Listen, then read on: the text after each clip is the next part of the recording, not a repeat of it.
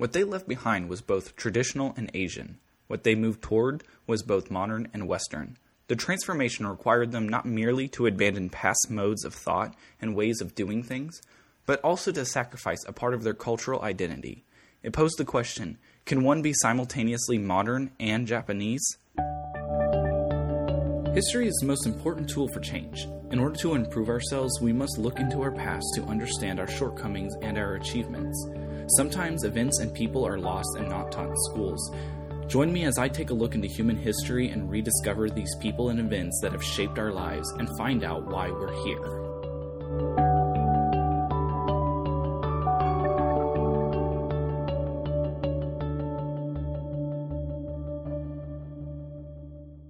Japan, like other Eastern countries, does not get a place in U.S. history class as it should. Its transition to modernization is fascinating because of its ability to progress while trying to retain its isolation. Welcome to Why We're Here podcast. I'm your host, Garrett Shields, and this episode will be just slightly different because it's going to be a setup for the next episode.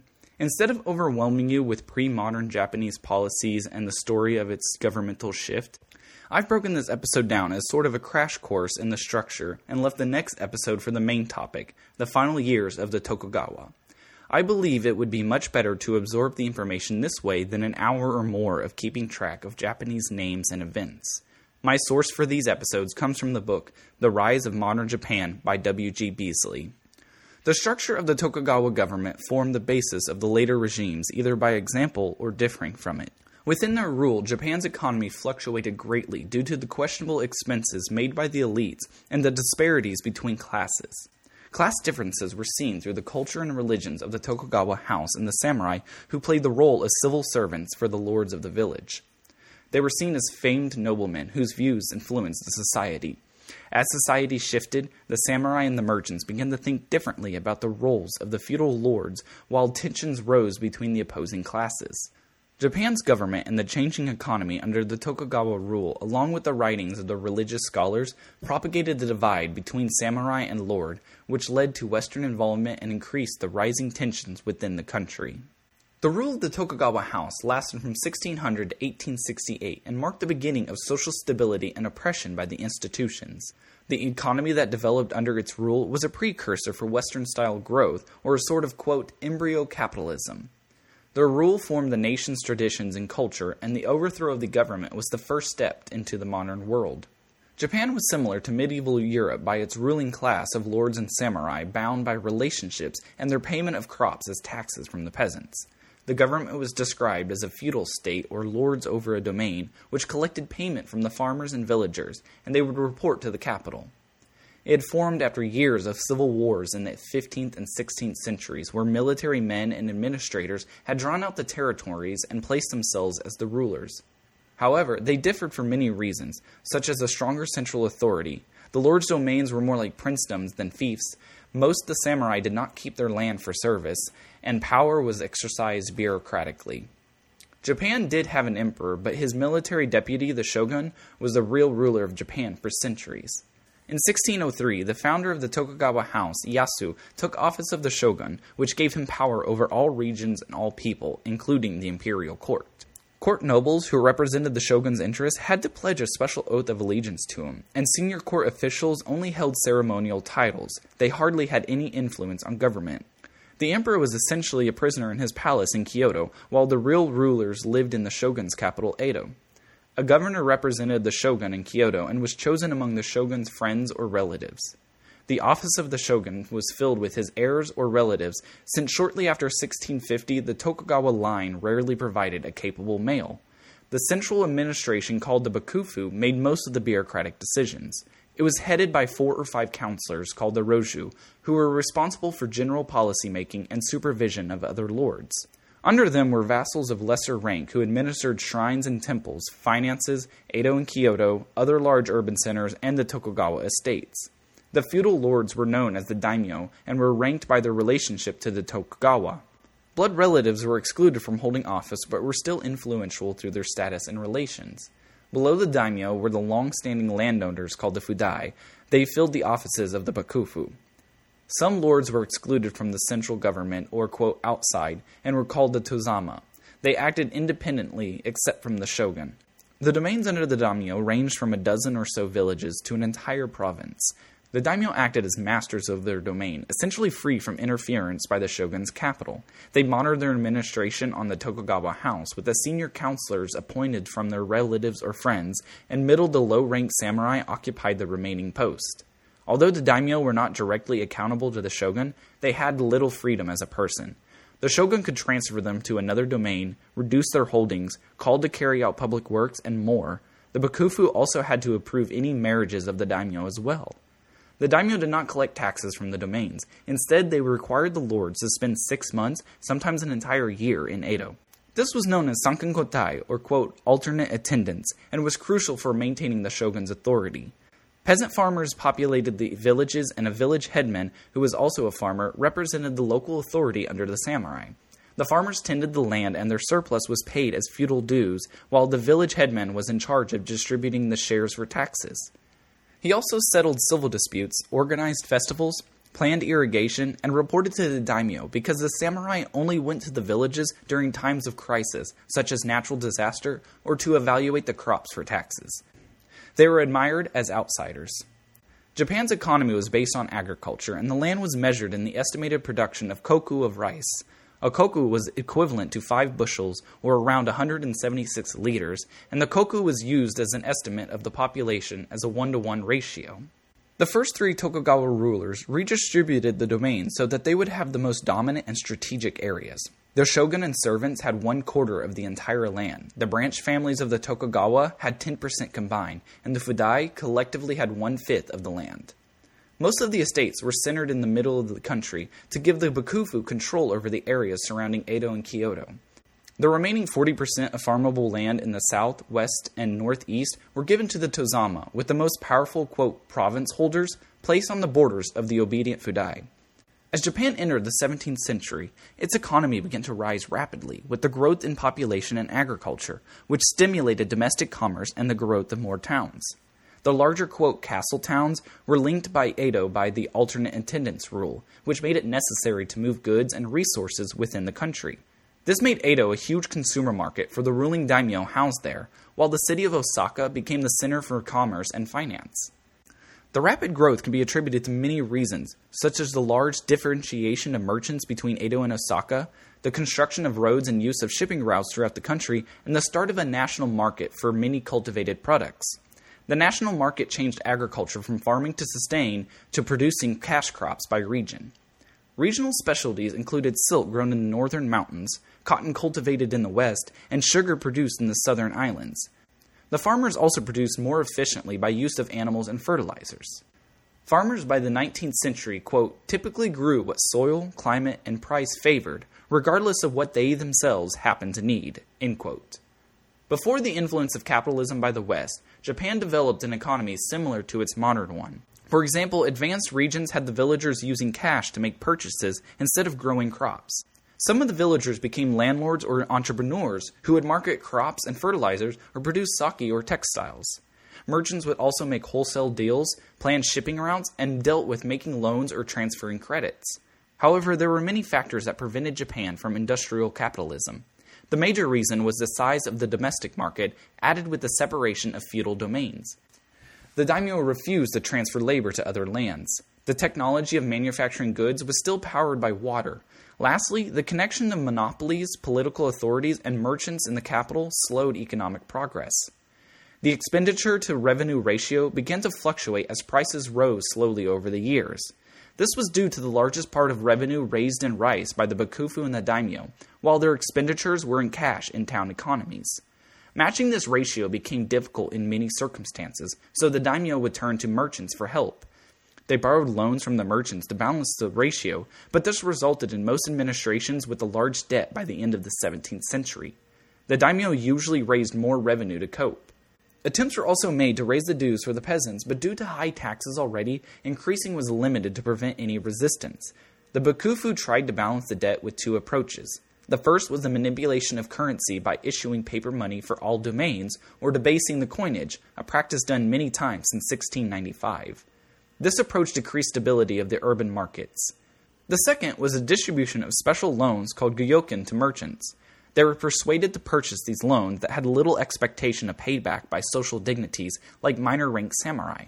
They were pressured to encourage generosity, and by the end of the Tokugawa period, the loans were so common they were essentially a tax on the commercially wealthy. Monopolies were also a major part of the economy because the government had given them the framework.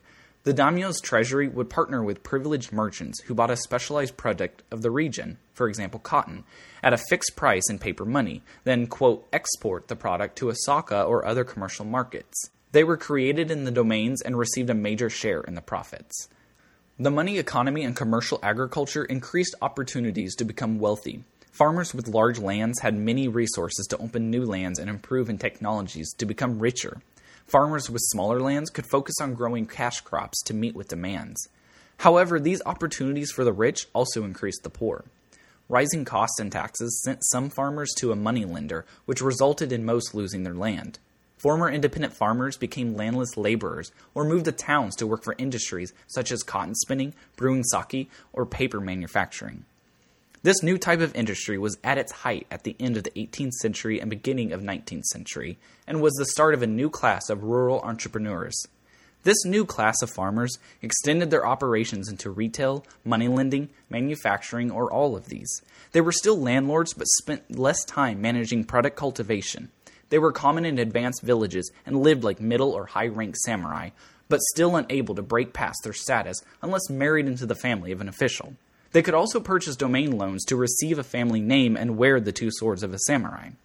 These social changes were the start of an elite class who would be concerned with commerce and industry, and a workforce not based in agriculture, which began to shape a new culture in the society.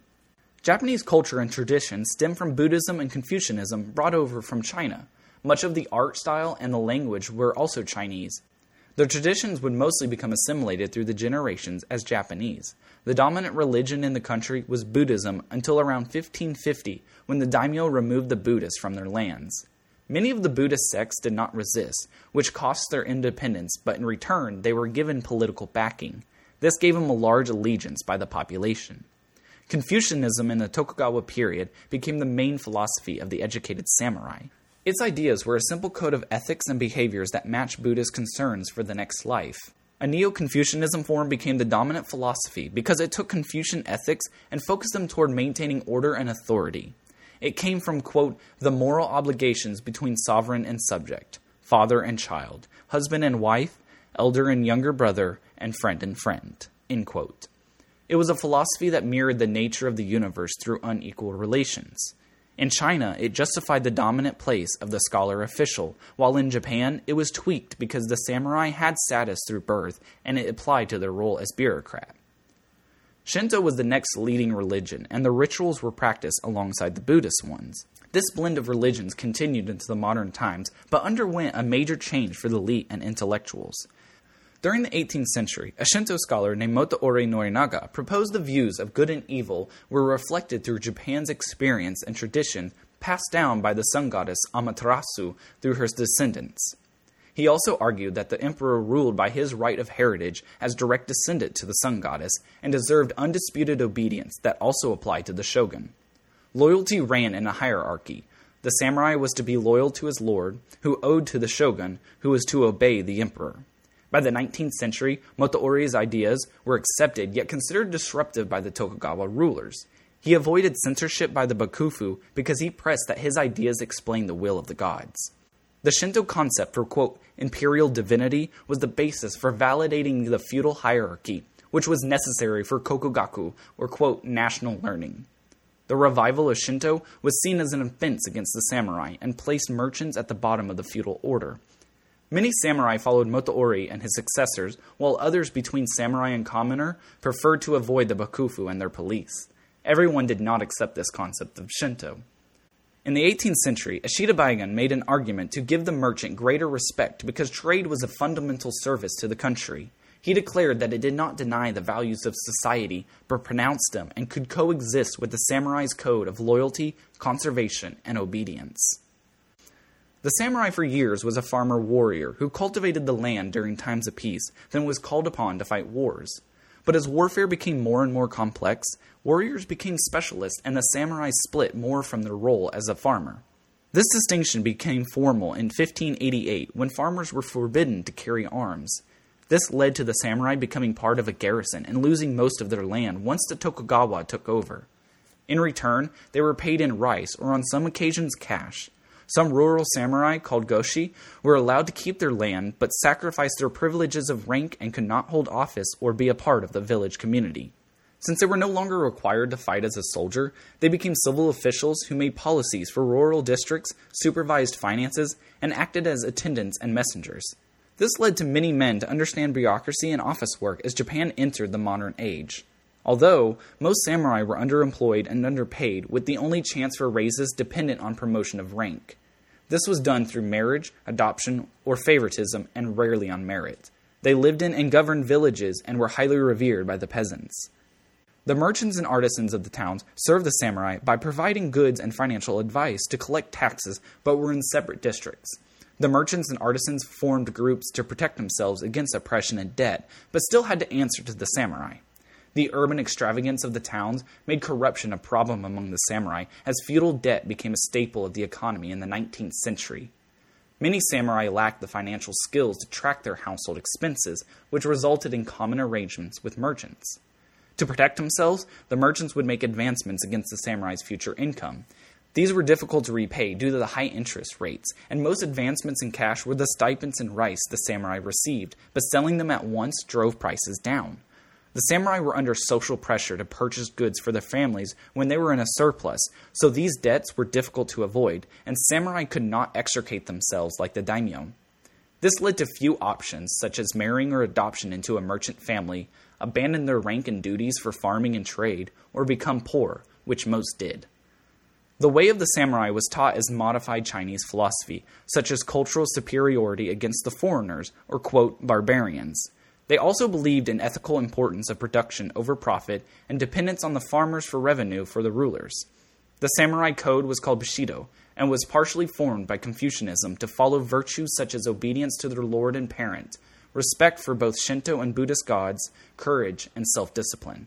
They were required to follow the duties as a mentor to the people. Yamagasoko, who would go on to claim that the teachings of Confucius came from Japanese emperors, used these Confucian morals as a part of Bushido. Yamaga incited the debates that Japan was the center of Asian culture. He also sparked the understanding between Shinto and Buddhism that ruled the attitudes of the samurai under Tokugawa.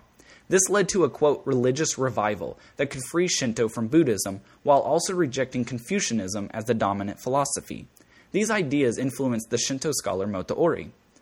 The philosophies and way of life of the samurai decided the culture and beliefs of society, which remained true through the modernization of Japan. Since the samurai lived in towns with the merchants and the artisans, the influences of an emerging world of theater and art called Yukio, or, quote, the floating world, dominated their entertainment.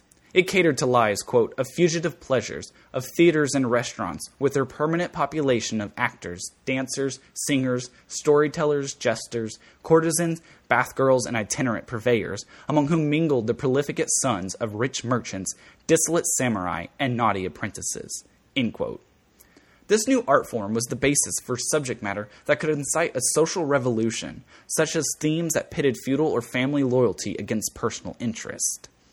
Theaters and short stories or novels also presented the twisted fates of rich merchants and poor artisans, as well as their mistresses and wives. This, quote, floating world resulted from an economic change that was undergoing alongside change in the feudal system, and Japan's separation from Chinese traditions into a more native-focused and less elitist way of life. The negative attitudes toward the elite stem from occasions throughout history where tyrannical lords had exploited the peasants to desperation. The allowance of monopolies caused further problems by decreasing profits of commercial crops. This led to uprisings like the one in Miyazu, in which 70,000 peasants protested the lord's new tax. This was one of 400 examples of what was labeled as, quote, demonstrations that occurred throughout Japan between 1813 to 1863. Tensions in the village community between landlord and tenant continued for Japan into the 20th century. The policies of the Bakufu under Tokugawa rule led to disparate wealth, which left the peasants and villagers frustrated and influenced by the views of the samurai through their culture and beliefs. As I get into the last years of the Tokugawa next week, there are a few key points from this episode to keep in mind. The first is that the shogun ruled as policymaker in Edo, while the emperor in Kyoto seemed to be seen as a ceremonious title by the Bakufu. Domain lords created strife among peasants and merchants through bad investments and allowing monopolies to have control. The samurai were beginning to shift their religion toward one that focused on obedience to feudal order with the emperor at the top.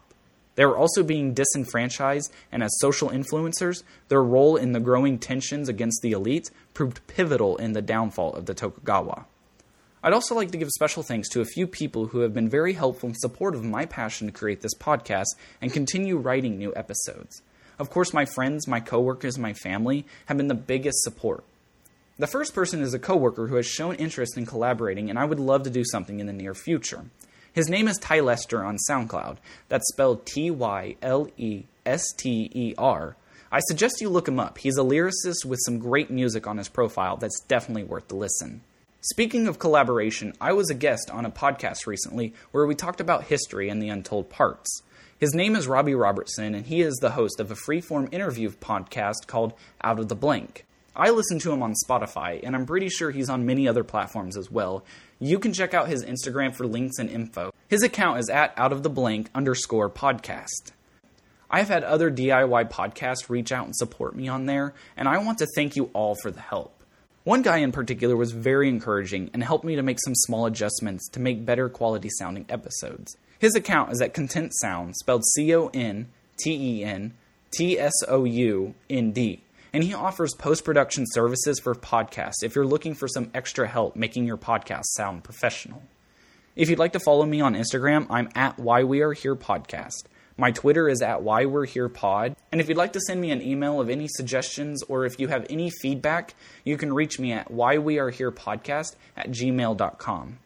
Most importantly, I'd like to thank all of you for listening. Just taking the time out of your day to listen to my show is a huge motivation for me to continue doing this. Please tell your friends, family, and even your teachers about this show. The only way I get more listeners is by word of mouth, and more listeners mean greater dedication to the show. Another way is by rating me on Apple Podcasts and leaving comments for others to see. Thank you all again, and join me next episode to find out why we're here.